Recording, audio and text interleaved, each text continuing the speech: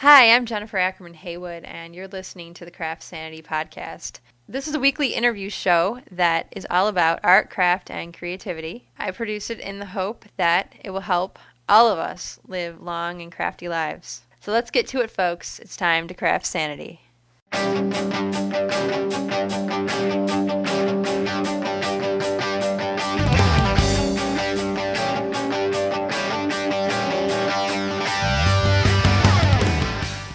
Hi, welcome to episode 49 of the CraftSanity podcast. This week's guest is Heather Holland-Daly.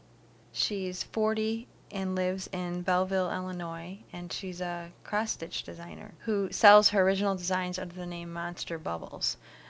She has an interesting career path because she has a background in theater, so she can sing and dance and craft.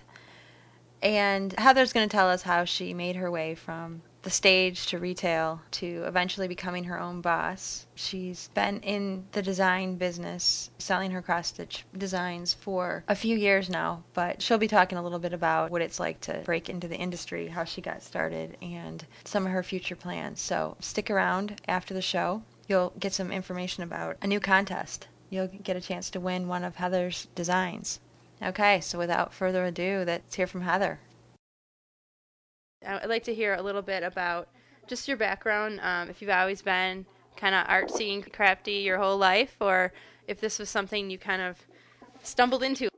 I have been crafty my whole life. My mom's an artist, so we always had lots of paints and crayons and stuff around the house, and my mother and my grandmother both cross-stitched or did some needle pointing, but mostly cross-stitched for as long as I can remember. So I don't even honestly remember when my first project was, but I probably really started getting into it on my own, where I was actually purchasing things instead of stealing my mom's stuff when I was about, I'd say, late teens, and definitely when I was in college, I started really stitching a lot. Where did you go to college? I went to Southern Illinois University. First I went to Carbondale, and then I went to the Edwardsville campus. And what did you study there? Musical theater. Okay. And did you end up going into musical theater after graduation? Yeah, and actually I didn't graduate. I was working and went on tour. And Oh, so you got a gig before graduation. That's exciting. That's exciting. Yeah, heck yeah. Yeah. My teachers were all like, go, leave, work while you can, because work's not always there. Well, yeah, so what were you working on?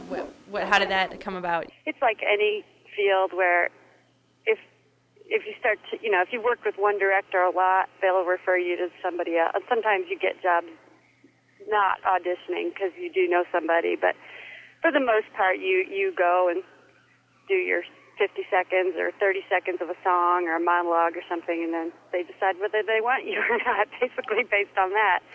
So, yeah, I did a lot of dinner theaters and tours and summer stocks all over the United States. So how old were you when you left college and started performing professionally?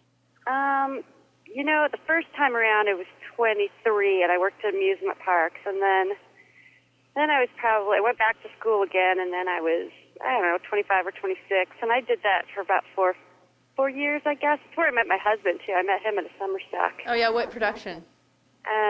Well, we were doing Annie Get Your Gun, I think, when we actually met. He's a carpenter, so he wasn't actually in the show, but we did Godspell that season. I think we did 7 shows in like 4 months or something, so summer stock's crazy. Well, that's wonderful, though. So you can sing and dance and all that kind of stuff? I can. Yeah, well, that's excellent. Yeah, I can, well, my sisters would tell you that I can't dance at all, and I'll tell you that I can't sing at all. So I have to say, if we got to pick one thing that we could do, like just for a day, I would want to sing, because I just think it's just fantastic to be able to sing. So it is fun. Yeah, so you did that. You said you met your husband at the time, and so what did you keep performing, or what happened next? I did keep performing, and I was kind of tired of living on the road and living out of suitcases. And when I met him, he was still in college at the University of Nebraska in Kearney, so we decided that we were going to move in together. And so I moved to Nebraska for a very short amount of time and started working in a retail clothing store Well, that was a big called, change for you to go yeah, from kind of. yeah. I've always sold stuff. I just think frequently actors are salespeople too. I think. Well, you kind of have to be able to sell. You got to sell to those when you're doing an audition. It's in a way, it's a sales pitch. Sure, Yeah. completely. Yeah. So yeah, long story short, I ended up working for this company for 6 years and managed for them and opened stores in Missouri and Tennessee and then California and just kind of moved all over with them for a little while. And then I quit, and my husband and I finally got married. This was like 10 years later after we met. But the whole time, the entire time, I was stitching. Like, I would come home from work at the retail place and sit there, grab a beer, and sit in my big green chair and stitch all night long, like till midnight. I would stitch constantly. Other people's things usually at that point. Mm-hmm. And so it was cross stitch? Yeah. Okay, so you were always into that. So what did you do with all these things you made? Framed a lot of them, gave them away as gifts. I have a drawer full of finished, beautiful little things that I just like to look at sometimes. Yeah, well, that's great. So it's just something that was how you'd unwind, come home and just relax with your Completely. projects. I think a lot of us do that. Because I know for me, sometimes you just feel like, and I hate the feeling of when you're someplace and you don't have a project with you, but you have some downtime. I love having projects with me. And the cool thing about cross stitch is you can bring it with you. Yep. So, Yep. Did you find that when you were performing, did you bring projects on the road, or was that something? Oh, sure. Yeah. So you kind of had the reputation of being the crafter in the bunch. Yeah. Yeah. It seems like you run into lots of crafty people, and they're all into different things, whether it's photography or painting or something, in that field. But they knew I was stitching all the time. Now I know that you have at that time you said you were doing other people's designs, just kind of stitching other people's work or creations. But what led you eventually to produce your own?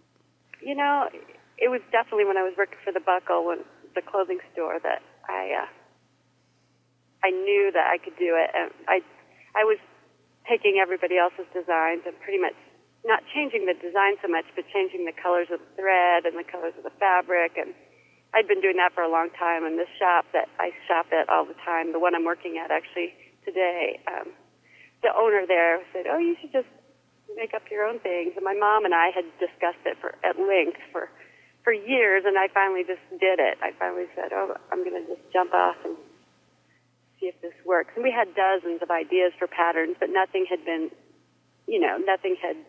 put down on paper or anything yet, or on fabric at that point. So when I quit working for the Buckle, I wasn't sure whether I was going to go back and do theater again, or I was kind of just fishing around for something to do, and that's when I started. I actually had the time then to really go in whole hog.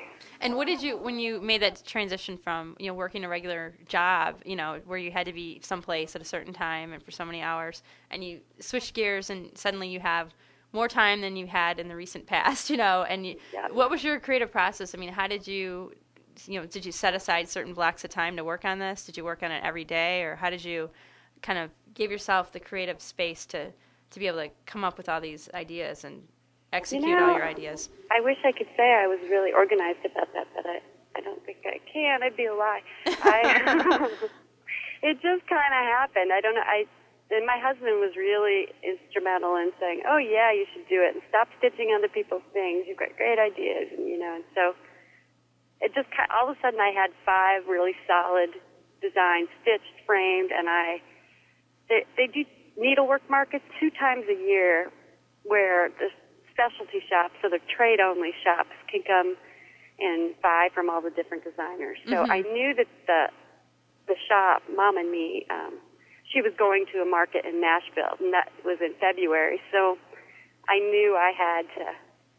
She volunteered to bring those models with her to Nashville and just show a couple distributors. So that was my kind of deadline in my head. And so, at like the midnight before I needed to ship them, I was still putting patterns together, Yeah.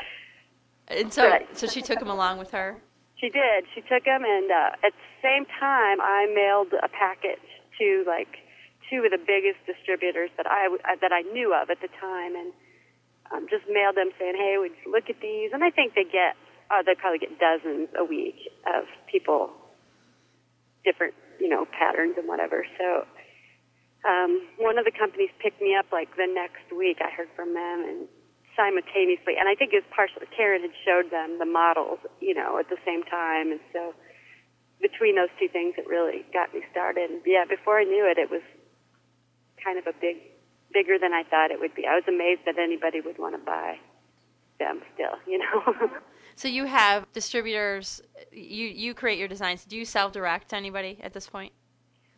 Some. I try not to, because I like to support all those little needle shops all over the place. But every once in a while, because of the internet, I get a shopper who really can't find it or doesn't want to shop online, and so I will do it then. And I have kits and things that some of the shops don't carry, but for the most part, I have like a list of 4 or 5 shops that I have worked with a lot, and so I give them their, either they have a website or they have a really good mail order business or something. Mm-hmm.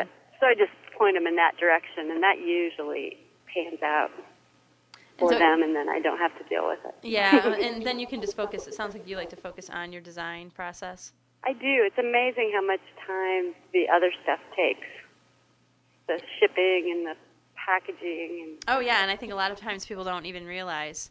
Because you think, oh, it'd be so great to have this business, and then you got to do the boring parts, too, of the business, Yeah, and in the beginning that was kind of fun, because I'm kind of organized like that, like writing down addresses and making the packages pretty, and but yeah, now that's one of the biggest pet peeves that I have, and probably having a child, a 2-year-old in your house affects that to a certain degree too. Just the time, Right. Well, and if you put a package down and you turn to get the tape, the package might not be there. Yeah, exactly. And it might have like a peanut butter mark on it or something. Mm-hmm. Yeah. There are no fragile things at our house. Yeah. So I can imagine that. Yeah, that certainly does change things a bit. Yeah. But so you've been Monster Bubbles has been in existence for how long now? 3.5 years. Okay. And so can you tell me how you chose the name Monster Bubbles? Sure. As I was growing up, we had a cat that we found we had a blizzard that was like 30 inches of snow, but we lived right across the street from a grocery store, so we were okay. We could walk to the grocery store. So one day I was walking to the grocery store and saw this little kitten walking through the snow, and I picked him up and I put him in my jacket and went ahead and got all the groceries for my mom and picked up cat food, and I brought him home. And he was this little chubby cat that had extra toes, so he was polydactyl, like Hemingway's cat. Yeah. And so we ended up keeping him, of course. We weren't going to get rid of this cat because I don't know, I think I was a freshman in high school. I'm not sure I was that old, actually. But anyway, so we had a favorite children's book that was drawings of these bubbles that were monsters, and it was a counting book that we'd had for years, and so I don't know how it happened, but we named him Monster Bubbles, and so he was just a dear family animal, and that's how I named the company after that kitty. Well, that's cool. That's cool. That's a great story. I always love to hear how people choose the names of their businesses. I think that's fabulous. Yeah. So Monster Bubbles lives on as the inspiration or one of the creative forces behind your business. That's great. Yep. Yeah, and so when you decided to start your business and do this, were you? It sounds like you had confidence. You knew that it was going to work out because it's something you'd been stitching for years, and you had all these ideas.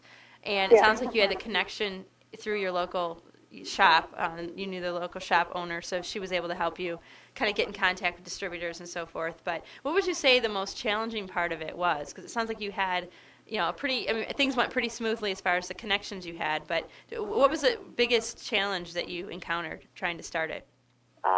Money. Just trying to go to markets. If I had orders for, let's say, 50 of one chart, and just getting the printing, the printing costs were amazing to me at first, and it seemed I needed more up front than I felt like I wanted to invest. And at the time, we had just bought a historic house in downtown Riverside, California, and so we were pouring all our money and time into this old house. And so just coming up with $1,500 to do printing and not put it on a credit card or, whatever was a big deal. Right, and then you and at that point when you're just starting out too, you don't have there's no absolute guarantee. When you start something like this, it's going to work. But, Right. it sounds like you had this, goal and a dream, and you worked it out. So, yeah, printing costs, yeah, I can imagine, because you can't really put a kit together without printing up your design, Yeah. So that's kind of an And essential part of it. it's an obstacle that you can get over, but it definitely is a leap of faith to say, okay, I'm going to print up 500 of these, and gosh, I hope to sell them, but if you build it, they will come or Yeah, something. well, how fast did you sell those first 500 that you printed? Pretty fast, actually. Some of the designs obviously better, but one of those original designs still is one of my better sellers. And which one? Strength. It's a big tree. Okay, I wonder if I saw that. Is that on your website still? Yep. It says the strength of a tree lies in its ability to bend. Oh, yeah, I did see that. Yeah. Well, one of the things I love about your work that, when I was looking at your designs online, I really love everything's very inspirational. I mean, it's, and interesting sayings, and just, and I love the witch series that you're doing right now, with just the witch's hat, and you don't have the whole year done yet, do you, or do you? And I just didn't. I do. They're not all on there. Okay, you're keeping us in suspense here. But yeah, that's a clever idea, to have for every month there's a theme, and they're all witches' hats. What led you to create do you have a thing for witches, or? No, not necessarily. It's more of a historical thing for me, that the whole Salem witch trials, because each one of those hats is named after a different Salem witch. So you have that historical influence coming through very strong. And the theater thing, I mean, that's the show, The Crucible, as a play that I had read probably even in high school, and I've seen many times, and that's basically based on the witch trials as well. Mm-hmm. But it's just fun to do the little research. And the hats actually are much more whimsical than the stories behind these women, But, right. But, yeah, and I tried to, originally I had, like if I was doing the April hat, I wanted to find something that happened to one of those women in April, but I kind of strayed away from that a little bit. Anyway, all the charts have a little bit about what happened to that alleged witch. Yeah, and you can see, you have that on your website where people can hear a little bit about, and it looks like that's probably just a partial. Is there more included for when they get it if they buy the kit? Yeah. It's no big, book of history or anything, but it's just a little. Well, it's fun because it's more than just getting a kit to do a project. You kind of learn something or reminded, because I know I've read about the Salem witch trials in school as well, but it's been a while since I've read this stuff. So it was interesting to me to kind of click and check out not only your design, but also what you had to say about these women, and the interesting names they had too, So Dorcas Orr. Yeah. I think it's really, really cool. And so, do you sketch these up? And what is your design process like? I do sometimes. I journal a lot. I used to a lot more also before I had a child. I journaled all the time, but now it's on napkins. It can be on just whatever I have. When I see a quote or I think of something, I'll just jot it down wherever. But a lot of times it's just in my head, and I just start immediately on the computer with the cross-stitch program and just dive into it that way anymore. Sometimes I'll have a piece of fabric in mind that's where the colors would come from. But for the most part, it's either a little tiny rough sketch or just in the computer. Okay, and then you just from there decide. Do you do the color designs on the computer as well? I'll get close, but I don't usually pick colors until I decide on a piece of fabric, and then go from there. So I'll just lay out. I'll have lots of.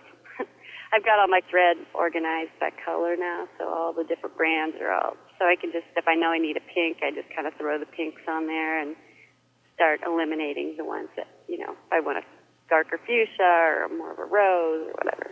So do you have several projects in development at once, or do you kind of focus on one design and then get that done and go on to the next? I probably have 15 things going now.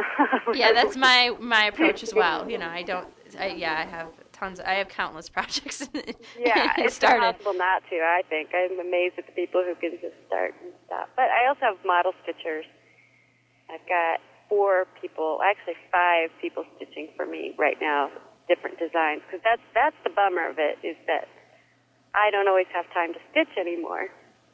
That is a bummer. Yeah, It is because a you total love bummer. that. You love that. So how do you resolve that in your head? Because you're like, okay, I need to get more designs out. I don't. You don't. You don't. You're just. I usually have something, like I'm right now doing one of the stockings. I try to find ones that are a little bit smaller, or like I do a lot of that stitching on screen. I tend to do the things that are a little bit out of the Yeah, that's the ordinary sample that you myself. sent along to me, and I was curious about the stitching on screen because what led you to start doing that? It was that old house that we were fixing up. I had to replace all the screens in the front, and my husband built the frames because it was built in like 1890 or something, and It sounds like a beautiful house. it was very pretty. But I was spending so much time with the screens, and it was right in the beginning when I was thinking about still doing Monster Bubbles, and that's really where it came from. I was thinking, boy, I bet you could stitch on this. I wonder if you could, and that's where it came from. So did you stitch on the actual screens from the house? No, I didn't. In my pattern, I think I say that I did, but I didn't. We've got cats, so I always thought, well, this would be a great way to fix those little snags that your cats put in the screen. Yeah. Well, I think I have a book. It's either a book or a magazine I just looked at. I have so many things they blur together. But, yeah, where someone actually did stitch on a screen and left it as their screen. Yeah, it's awesome. So, yeah. I've talked to people at the needlework markets. I've talked to several women who said that they've done their front doors or something. Great idea. Yeah, well, it's just to have the time, If you just had countless, boundless time, unlimited amounts of time, you could easily do that. But I'm looking at, I brought the website up now to kind of look at some of the stuff. And, I mean, I love the range that you have because you have not only some interesting sayings that, where the words seem to be kind of the emphasis, the message, but then you also have kind of, I think the one Vera, the one-eyed girl asking, "Where's my present?" I mean, where do you? She's actually a creation of my friend Ryan. Ryan Quincy is his name, and he's a lead animator on South Park. Oh, you know what? I just saw here that now I'm just looking at Ryan. I see the explanation here. Oh, so he's the lead animator on South Park. He and my husband were actually friends. That's how I know him. Okay. And he went to school in Kearney, Nebraska, just like Tim, and they were roommates at some point. But anyway, he lives in L.A. now, obviously, and he's done lots of stuff. But he also has his website's a hoot too. It's just cute little quirky one-eyed people and animals. They're very cute, though. So you decided to make one into a cross stitch, which is kind of cool because it kind of gives a whole new dimension to yeah. Well, that's cool. So do you collaborate a lot, or is this one of the times that you... No, I don't actually. I was at his house one afternoon, and I was like, "Can I take that home?" Yeah. I think I want to make a cross stitch out of it. He's like, "Really?" Yeah. Well, that's cool. That's really cool. So do you have a favorite design? No. I have a favorite almost always as I'm working on it. That lady Lazarus right now is one of my favorites, but just because it just kind of got done. And did you get to stitch that one? I didn't. One of my model stitchers did it. I finished it, but I didn't actually stitch it. Yeah. And so you basically pick the materials, and then give it to your stitchers to complete. And how long do most of these designs take? On average, would you say? Couple weeks if you worked on it all the time. I mean, everybody's time schedule, is so different. And some women stitch just like one day out of their weekend, or I shouldn't say women, because men and women, everybody. Some do it every night. Some, you know what I mean. Some don't get a chance to do it all. So that's hours-wise. I couldn't even tell you, but if you worked on it every night, I'd say probably 2 or 3 weeks, probably. Yeah. And you have, I noticed that you're doing a lot of, we're incorporating wood in your design. So when people finish the project, there's kind of like, it's not framed, but it's kind of, you have a couple pieces of wood that you'll have people kind of sandwich the piece in between so they can hang it up. Yeah. What was the inspiration for that, incorporating the wood instead of having a traditional frame?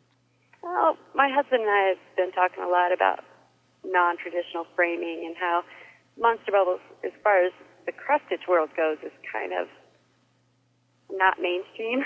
Right. No, not at all. It's really unique. Yeah, and so we were just talking about different ideas to frame as well. Why, why do we always have to go and put it behind glass or, go to the framing? So plus, sometimes for a lot of people, that's very expensive to do. And there definitely are some pieces that you would really want to put behind glass and to save it, But, Right, but right. some of the things we all do aren't necessarily those kind of heirloom quality things, Mm-hmm. And I don't want to spend $70 on framing that sun or whatever, you know what I mean? Right, when you can buy more supplies to make more Yeah, projects. the joy of it isn't necessarily the finished piece always. It's The process, yeah. Mm-hmm. Yeah. So So yeah, we keep thinking like old tires. Could you make a frame out of an old tire? that'd be kind of cool. That'd be kind of hard to ship, but yeah, you could. Yeah, totally. Yeah. Yeah. But he's got a big wood shop at our house, and so that's where that frame came from. Is that Sarah, my sister, kind of had the idea for it, and then sketched it out, and then he comes up, upstairs and says, "What's this? Do you like this one, or does this work?" And once you get him going, there's all kinds of things come out of that shop. Sounds like this has become a family business where he's really involved in what you're Oh doing yeah, as well. and my sister too. She's done a lot of the stitching, and she always has really good ideas. And my mom as well. She comes up with quotes all the time, and she's really the artist in the family. I have her draw things out for me sometimes that I can't quite get a grip on because she can draw anything. It's amazing. So I'll say, sketch this for me real quick, Yeah. or do me a horse, or. And then do you scan it into the computer then? And then No, I can just look at it then usually and copy it, or it just gives me kind of a frame of reference. And I do that a lot. Let's say I'm doing a fish, I go online and look at all different pictures of fish, and I mean just like any artist would. Right, look and then at something. find what you like and draw your own, and then Exactly. yeah. And so I don't know anything about cross-stitch pattern design, but is it all computerized now? Pretty much. Yeah. So you have your design, and do you have to import your design into a computer program for a cross-stitch, or? No, you can do it in the cross-stitch program. Oh, okay, just drawing in the program. Okay. Exactly. Well, that would save you a step then, too. Yeah, and you draw in squares and X's, and you pick out your palette. So Very cool. Pretty much right there looks just like a chart. So did you have that program before you got started with, decide you want to do a business? I got it about the same time because Yeah. I knew that was something I was going to have, and I've since gotten the more professional version of it, which I don't know. You can do it with a $19 one too. You know what I mean? Yeah, but there's more things you can do with this one. Yeah, and so it sounds like it's something that you haven't looked back. How many designs have you come out with in the 3.5 years since you started? I think I want to say almost 60. Wow. But that probably doesn't count. Like you do freebies for magazines. I have a couple things like charts that I would do complimentary that people could take, shops could take back so that they could have the opportunity to sell some fabric or some thread, and have a free chart for their customers or a complimentary chart for their customers. Yeah. So yeah, I'd say around 65 or so. I knew though that I was trying to have a baby, and so I was still doing some theater in California, and my goal was to just really jam and get as many as I could, like 10 new designs every market that I was going to, so that I could make enough of a presence in the marketplace that if I needed to slow down because I was going to have a child in my house, that I could, and it wouldn't be like, where did Monster Bubbles go?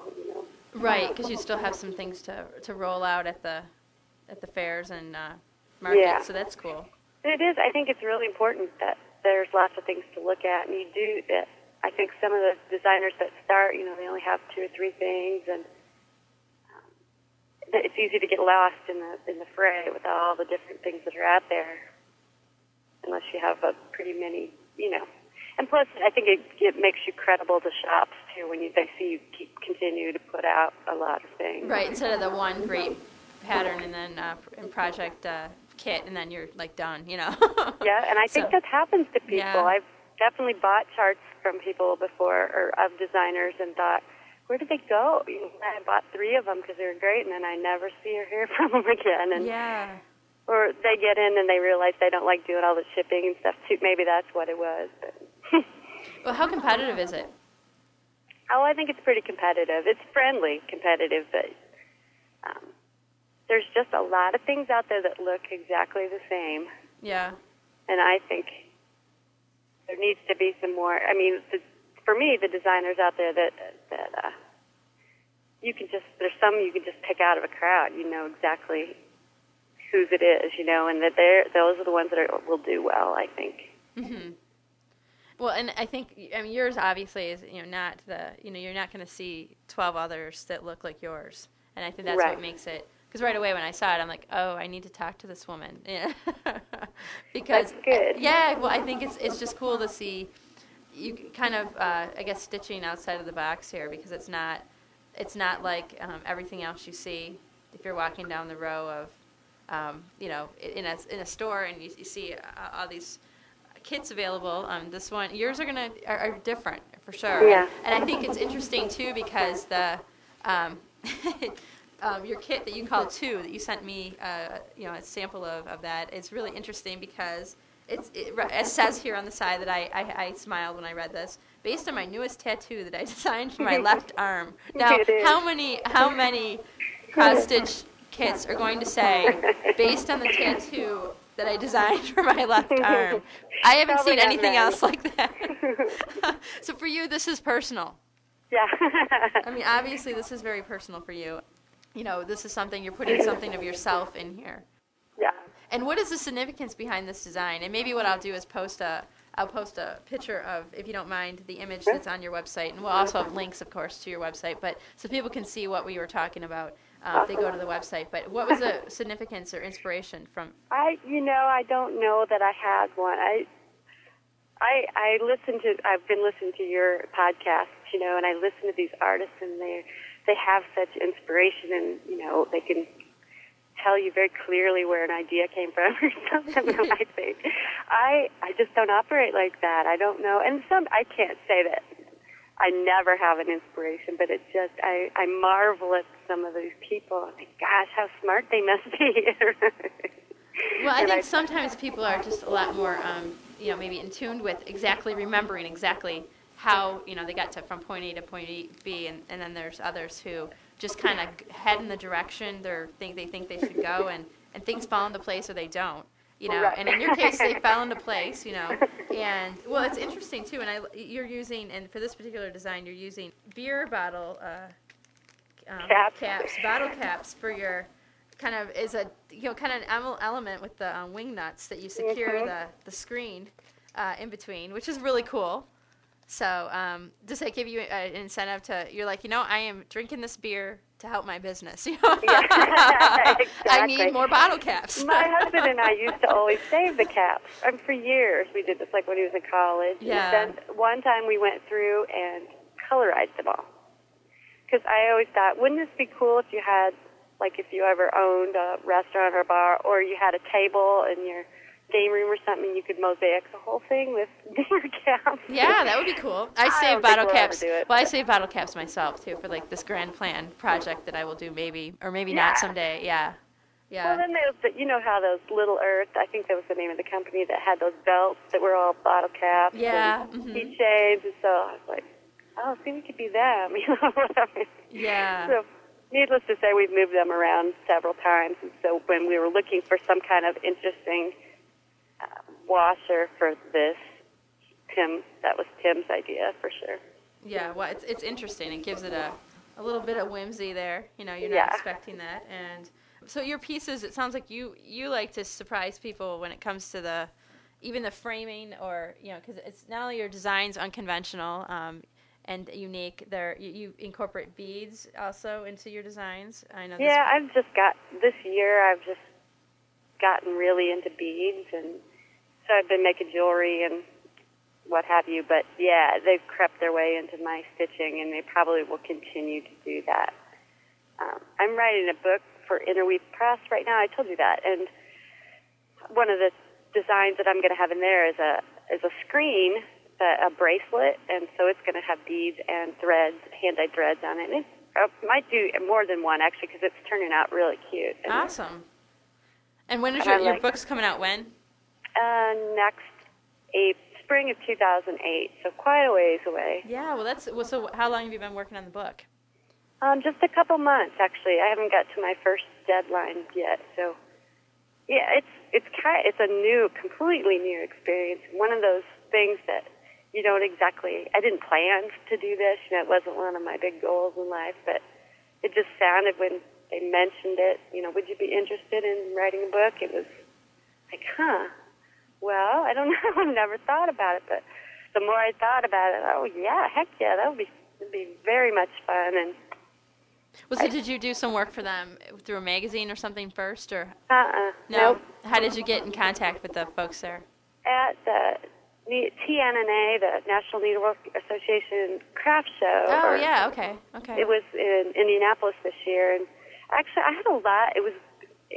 I think with any business, a couple years, you got to give it a couple years. But this year has been one of those, like, light bulb years for us. People are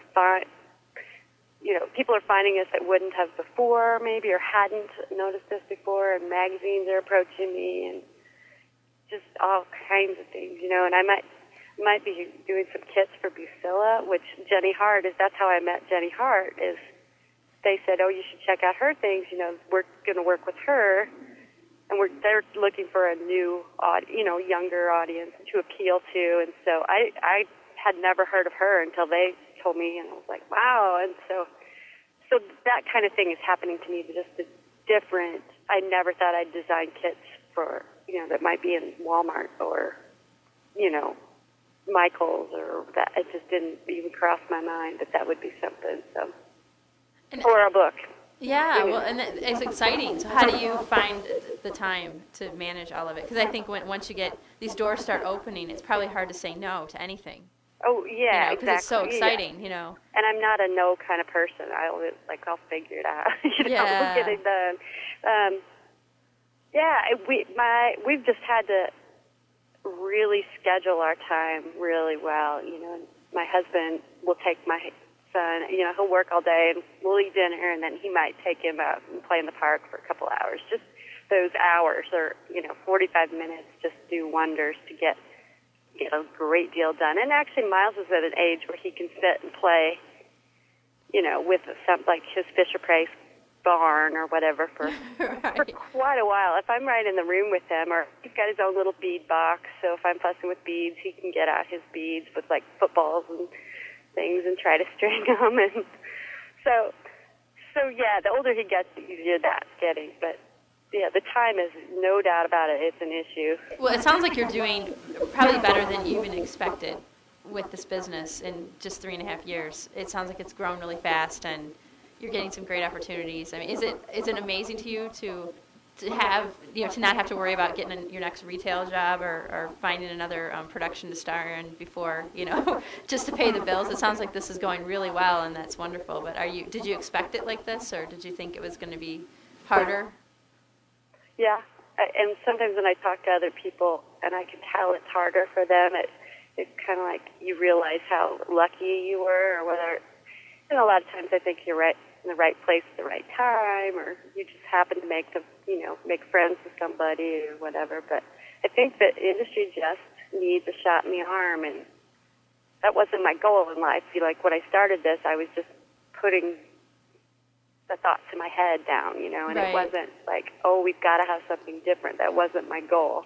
But that's kind of what it's turned out to be. And I think the cross-stitch industry, which used to be just this big, huge, like the knitting world, it just isn't like that anymore. And we need to have different things out there. And I think in our email correspondence, this had come up about, cross-stitch kind of has this reputation that it's falling away, but I think a lot of people, when they think of cross-stitch, at least probably, 5 years ago, they were like, well, it's something that young, hip people are not doing that. While that may not be true, and young, hip people were, in fact, cross-stitching. You were. A lot of other people you met were as well. Yeah. But what do you think is helping to change the popular opinion of cross-stitch? I think that there's a lot of people who've been in the industry a long time who see that there aren't younger people stitching, and that they're really striving, like this Busilla thing. they're really trying to be proactive and find some designers out there that they think will appeal to that younger crowd, and they're trying to. One of the distributors, Hoffman, is actually in TNNA. They were sponsoring a how to learn to stitch, and they were going to like the Mall of America, and the whole stitch and pitch thing too. That's kind of aimed at a younger crowd as well. Definitely. Just more things like that to have, go to your local Girl Scout troop and, provide, if you could, lots of companies will provide you with threads and fabric if you're willing to go and teach those kids. And just more and more people need to do that. And I think that, like I said, the people who've been in the industry for a long time have just seen the decline, and they see that there aren't younger folks doing it, I think. And plus, you see all the celebrities, they're knitting, and you see it in the magazine. You don't see it just in craft magazines. You see it in, Cosmopolitan. People are, whatever. Right. But, so it just isn't cool right now, and I think we just need to focus on how do you make it cool again? Because it could be. Well, and it sounds like for you, it's, since you're just kind of putting yourself into your designs, you're doing something unconventional because you're not trying to be like some other designer out there. So it's kind of bringing something fresh to the industry too. And that appeals to young people because they may not be interested in embroidering a little teddy bear or Santa Claus, onto a Christmas ornament, like it's been done so many times before, Right. Or they might want to put a skull and crossbones in a Christmas ornament, Exactly. Some new twist, But it sounds like you're also with some of the designs you're coming up with, where you're incorporating cross stitch into jewelry, as you mentioned earlier, that project. And that's the kind of stuff when you show young people how they can, use cross stitch and apply it to other non-conventional fabrics or things they wouldn't have thought of before. That's going to really, really appealing to them. So it sounds like you're doing your part to get the young hipsters into this. I hope so. And who do you see when you walk into your the shop? Like today you're working at a shop. Mm-hmm. Do you see a lot of young people coming in? No. No. I wish you did. I shouldn't say never, but it's most of the people that come in are older than me. Yeah. Most of them. But like on Saturday there was a mom, and she said her daughter was 12, and she was stitching things that some adults probably can't. People who've been stitching for a long time, and she was very into it. She picked out her own, fabric and floss, and so I think that there's a lot of kids out there like that. You just don't see them as often. And what for people that are maybe sitting at home, maybe doing some other project right now, not cross stitch, if they're thinking, sounds cool, I want to get into this. What do people need to know to get started with cross stitch? Gosh, almost nothing. I mean, if you can hold a needle in your hand, it's just a simple, it's a cross. You just make a bunch of X's soon. Yeah, and I think what intimidates people about cross stitch sometimes is it's counted. Like you can go buy kits and they're stamped, more like a needlepoint canvas or something. But right. But the cross stitch that I do is you have to count, and I think some people get intimidated by that, or they think they can't see it, but it's not hard, and it's actually quite simple. Finding the center might be the hardest part, but for the most part, I think you can teach anybody how to stitch. Now, do you always start in the center with cross stitch? I don't, but I think that's a good way to start learning. Where do you start? Wherever I feel like. Yeah. Honestly, it depends on the design. Sometimes I start with the words, just especially if it's my own design, so I can see if the proportions are really working out. So I approach it a little bit differently now that I'm designing. Yeah, well, and it sounds like too. I mean, it's the squares are there, so you count squares. You do have a guide, even if you don't have it stamped on there.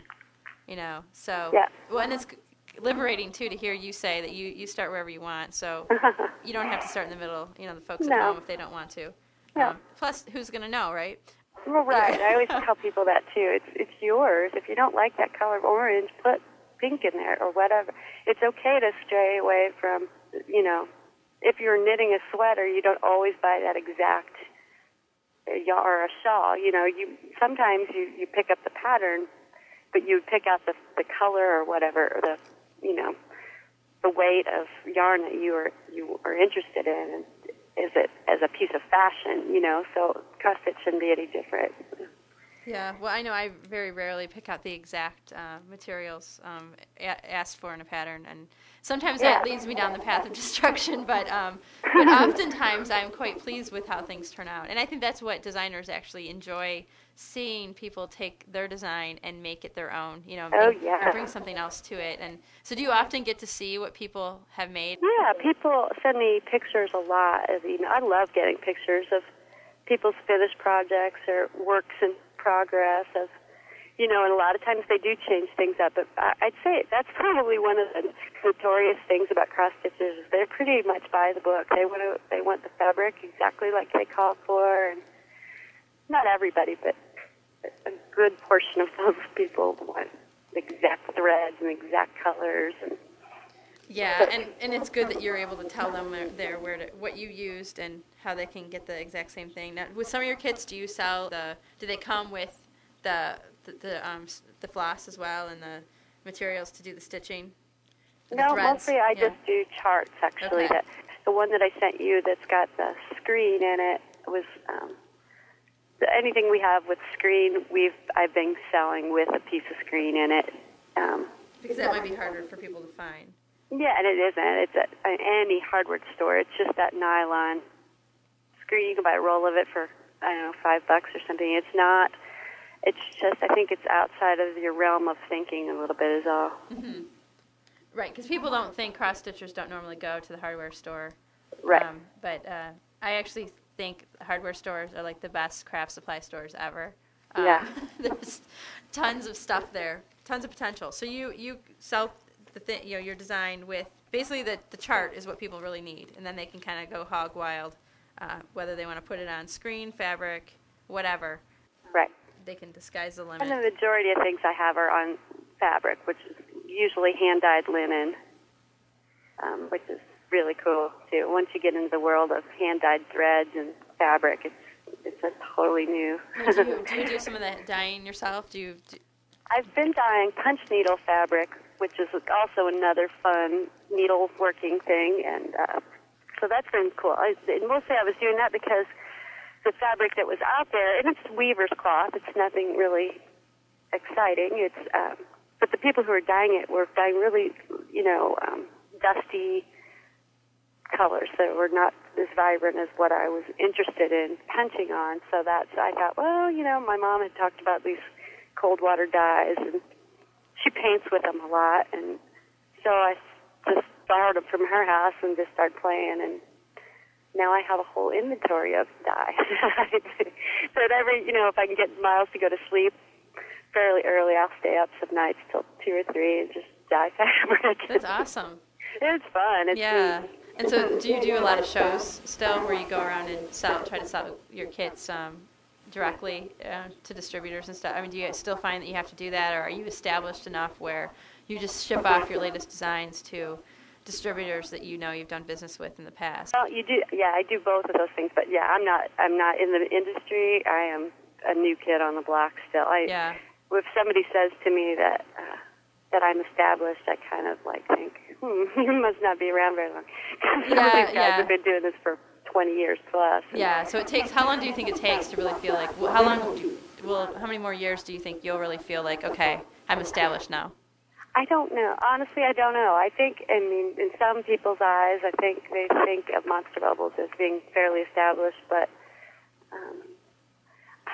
I'd say a couple more years at least. And I do 2 trade shows a year, and I don't think I'll ever stop doing those because I shouldn't say ever, but it's just a great way to meet the shop owners and, explain your design and maybe your thought process behind it just a little bit. And I think then they take that back to their employees at their shop, and it's just like any retail thing. And some of these little specialty stores still have people that help you, instead of like these big chains that just doesn't happen. Right, They're not set up like that. Exactly. But I think the more information that you can share with the shop owner, that they'll just automatically bring it back because they're all salespeople. They know, and they'll bring it back, and then those people will share it with their customers, and then maybe your product will start moving out the door more. So I think it's just an invaluable tool. Even if you don't sell that much at the market, it's priceless what you can get out of it, you know. Mm-hmm. And your needle punch designs, when did you get into needle punch? A couple of years. I think it might have been our very first trade show. My sister goes with me to almost all the shows. They were demonstrating it, and they look like little rugs. They're really neat. And so she and I both observed, and then I took a class, like a little 15-minute craft class in it, and then that's probably 2 years ago or so, and just have done it ever since, on and off. The cool thing about punch needle is it's one of those things that you can get done. You can get a little design done in an evening without. It's very rewarding in that fashion. You can go, oh, I accomplished something tonight. You know? Right. But the tools are a little bit pricey. Like the needles are, I think originally I bought the 3 sizes. They come in 1 strand, 3 or 6, and they're like $45. It's not, it's a little bit of a commitment, like nice knitting needles would be, but. Right. And it uses a lot of thread because it's just a continuous, run of thread. So. Right, yeah, and it's looped up, so it's not flat. Exactly. So if you're using like a hand-dyed silk or something, you can go through a lot of thread quick. Yeah. So do you prefer cross-stitch? I do. Yeah. I don't know why. Maybe it's just that I've been doing it so long. Yeah, I dabble in needlepoint too, and I like it. It's very relaxing to me, but I always go back to cross-stitch. Yeah. Well, are you going to be coming out with more needle punch or punch needle designs? Yep, yeah. Definitely that. I was trying to go toward that hippie, like the peace, love, happiness. I've got a paisley design I'm working on. Oh, that's cool. Yeah. Yeah, some that's a little bit more that girls or women, whoever, can put it on their clothes if they want to, because punch needle's really cool you could punch on denim or, you don't necessarily have to use that weaver's cloth. You can use anything pretty much, but you can't do on knit, like T-shirts wouldn't work. But right, because it wouldn't fall right out. But yeah. Or, they could do their pillows or your jacket or your book bag. So things more like that is what I've been thinking about. So are you going to be putting some of those designs into your book? Or is that going to be all cross-stitch? We talked about, I don't know yet. We talked about it, and then it seems like it just should be another book, honestly. So yeah, I may do a couple, and that'll be a little teaser, and they'll see the advantages of it and want to have more books. Yeah, well, that sounds great, and it's great that you have the book to work on and all this cool stuff coming out. And well, I don't know if there's anything else that I didn't ask you, or anything else you want people to know about Monster Bubbles, or any advice you have for other people trying to kind of get established as designers, maybe not necessarily in the world of cross-stitch, but just designers in whatever kind of art form they're looking to make a name in for themselves, A long time ago, there was like a Carol Burnett special on, and she told a story about moving to New York and how she was absolutely, she was just like anybody from small town USA and wanted to make it on Broadway. And she gave herself a 5-year goal that she needed to be invested in it for 5 years. And then at that time, then she could move on to something else. But if she didn't at least give that time, and I don't think everybody needs to do 5 years, everybody needs to figure out their own time frame. But I think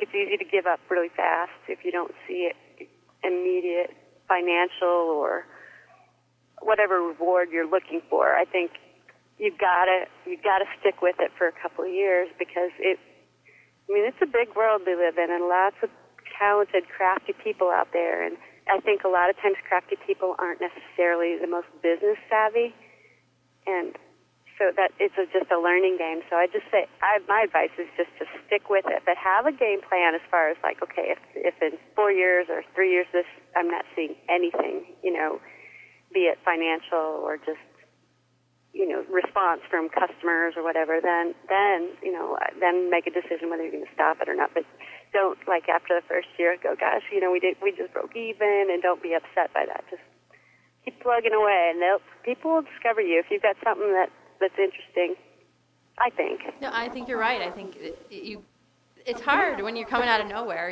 to start something. You got to It give is yourself very time. hard. Yeah, because you're right. There are tons. There's like an influx right now of people doing their crafty thing. Yeah. But also I think there's more opportunities because more people are getting interested in it. Maybe they don't necessarily want to run a crafty business, but they want to collect the things that the rest of us make and the things we create. And so it's pretty exciting time for the do-it-yourself and handmade and Yeah, it is, designers isn't like it? you. I wonder why. If it has something to do with just the 9/11 or everybody getting back into more home, old. I don't know.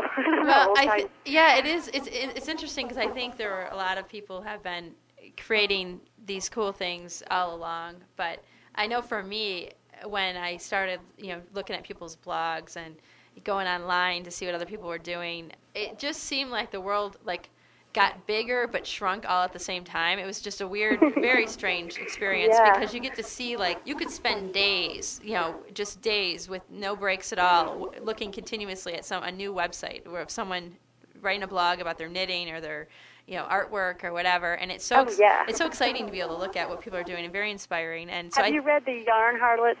Yeah, I have. In fact, I'd like to get the Yarn Harlot on the show at some point. Yeah. Oh, yeah, she's just, I would love to hear that.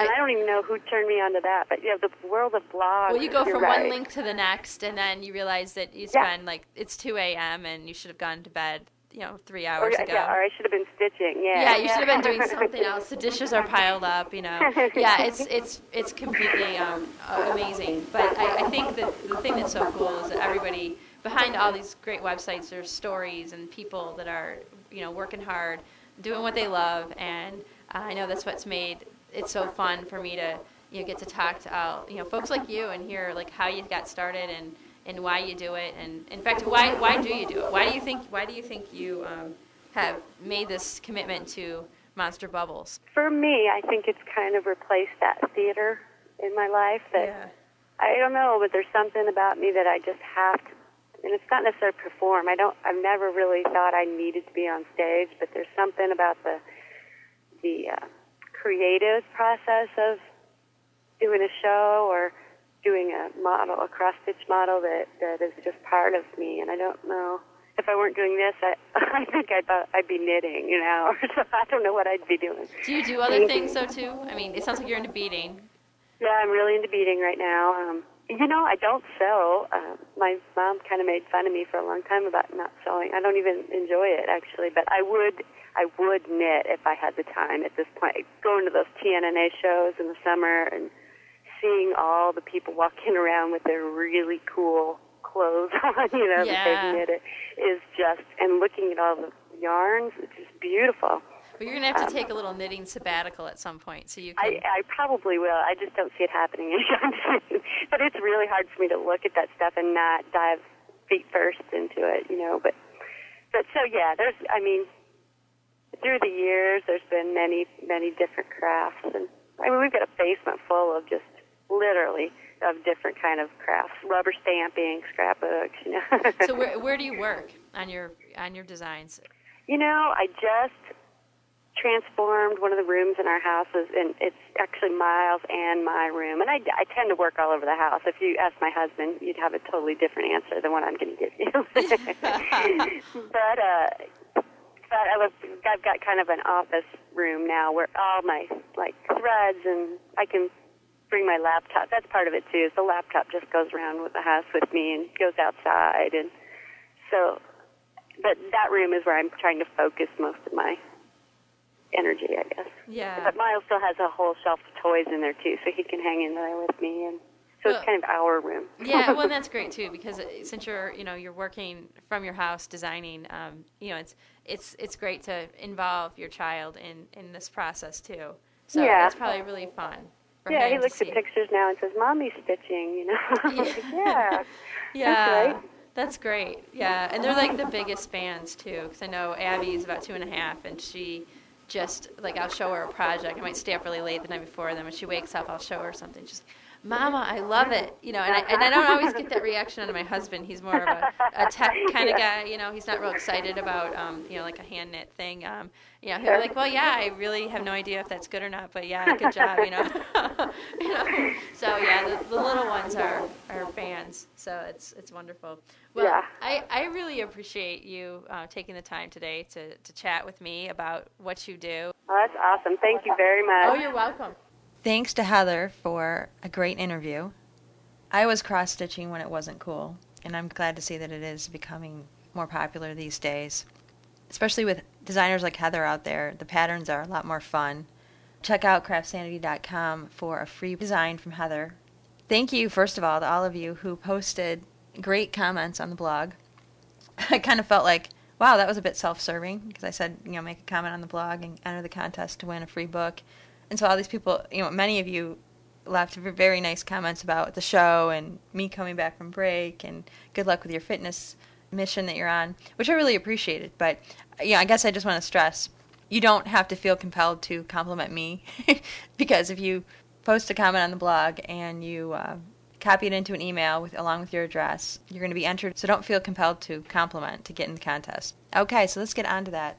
We have 2 winners of Alterna Crafts 20 High-Style, Low-Budget Projects to Make. That's a book by Jessica Vitkus, last week's guest, and I am very pleased to announce that Adriana in Mexico, she identified herself as a fairly new listener, so welcome, Adriana, and congratulations. And also Deb in McKinleyville, California were selected, so check your mailboxes soon. Those will be coming to you directly from Jessica. Also, a special thanks to Yvonne in Downers Grove, Illinois, for supporting the podcast last week. She bought a CraftSanity t-shirt. And there's more where those came from, folks. So if you're interested in showing your CraftSanity spirit while you craft, or at the grocery store, or at your local gym, I can accommodate you. Check out the website and, see if it appeals to you. And I have a couple shirts that I wear around, and I'm actually going to be turning them into workout shirts. I've been influenced by all these t-shirt refurbishers out there that take t-shirts apart and make cool stuff out of them. I'm going to give that a shot and see what I can do to kind of reconstruct my CraftSanity t-shirt.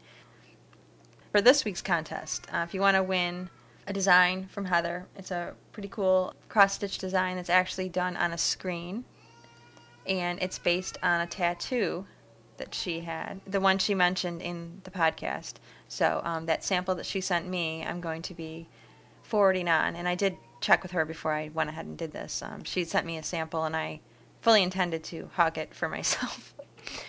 But I've decided that I just don't have the time to do it right now. And I'd rather see somebody actually get it and be able to work on it right away. So that would make me very happy. So all you have to do to get in this week's drawing is just post a comment about the show on the CraftSanity blog, and you can post about anything. And then if you want to copy your comment into an email, and just in the subject line, just say episode 49 contest or cross-stitch contest. Make sure you put your address in there. I'll put a photo on the blog so you can see what you're trying to win. I think that's it for this week. I have about 4 or 5 more, I've lost count now, interviews that I taped at the end of last year that I'm gradually bringing these things to you, finally. And I've kind of stopped taping interviews until I get these out of the hopper. Thanks again for everyone who sent notes encouraging me about my little fitness thing. I appreciate that. So, all right, I think that's it. Have a great week, and don't forget to craft sanity, my friends. It works for me. Thanks for listening to the CraftSanity podcast with Jennifer Ackerman Haywood. Visit CraftSanity.com for more information about today's guest and links to subscribing to the podcast. Want to support the show? Follow the link to vote for CraftSanity on Podcast Alley once a month. You can also make a donation or buy goods at the CraftSanity store. Have a suggestion for a future guest or have other feedback? Email Jennifer at CraftSanity.com. Thanks again for listening to CraftSanity.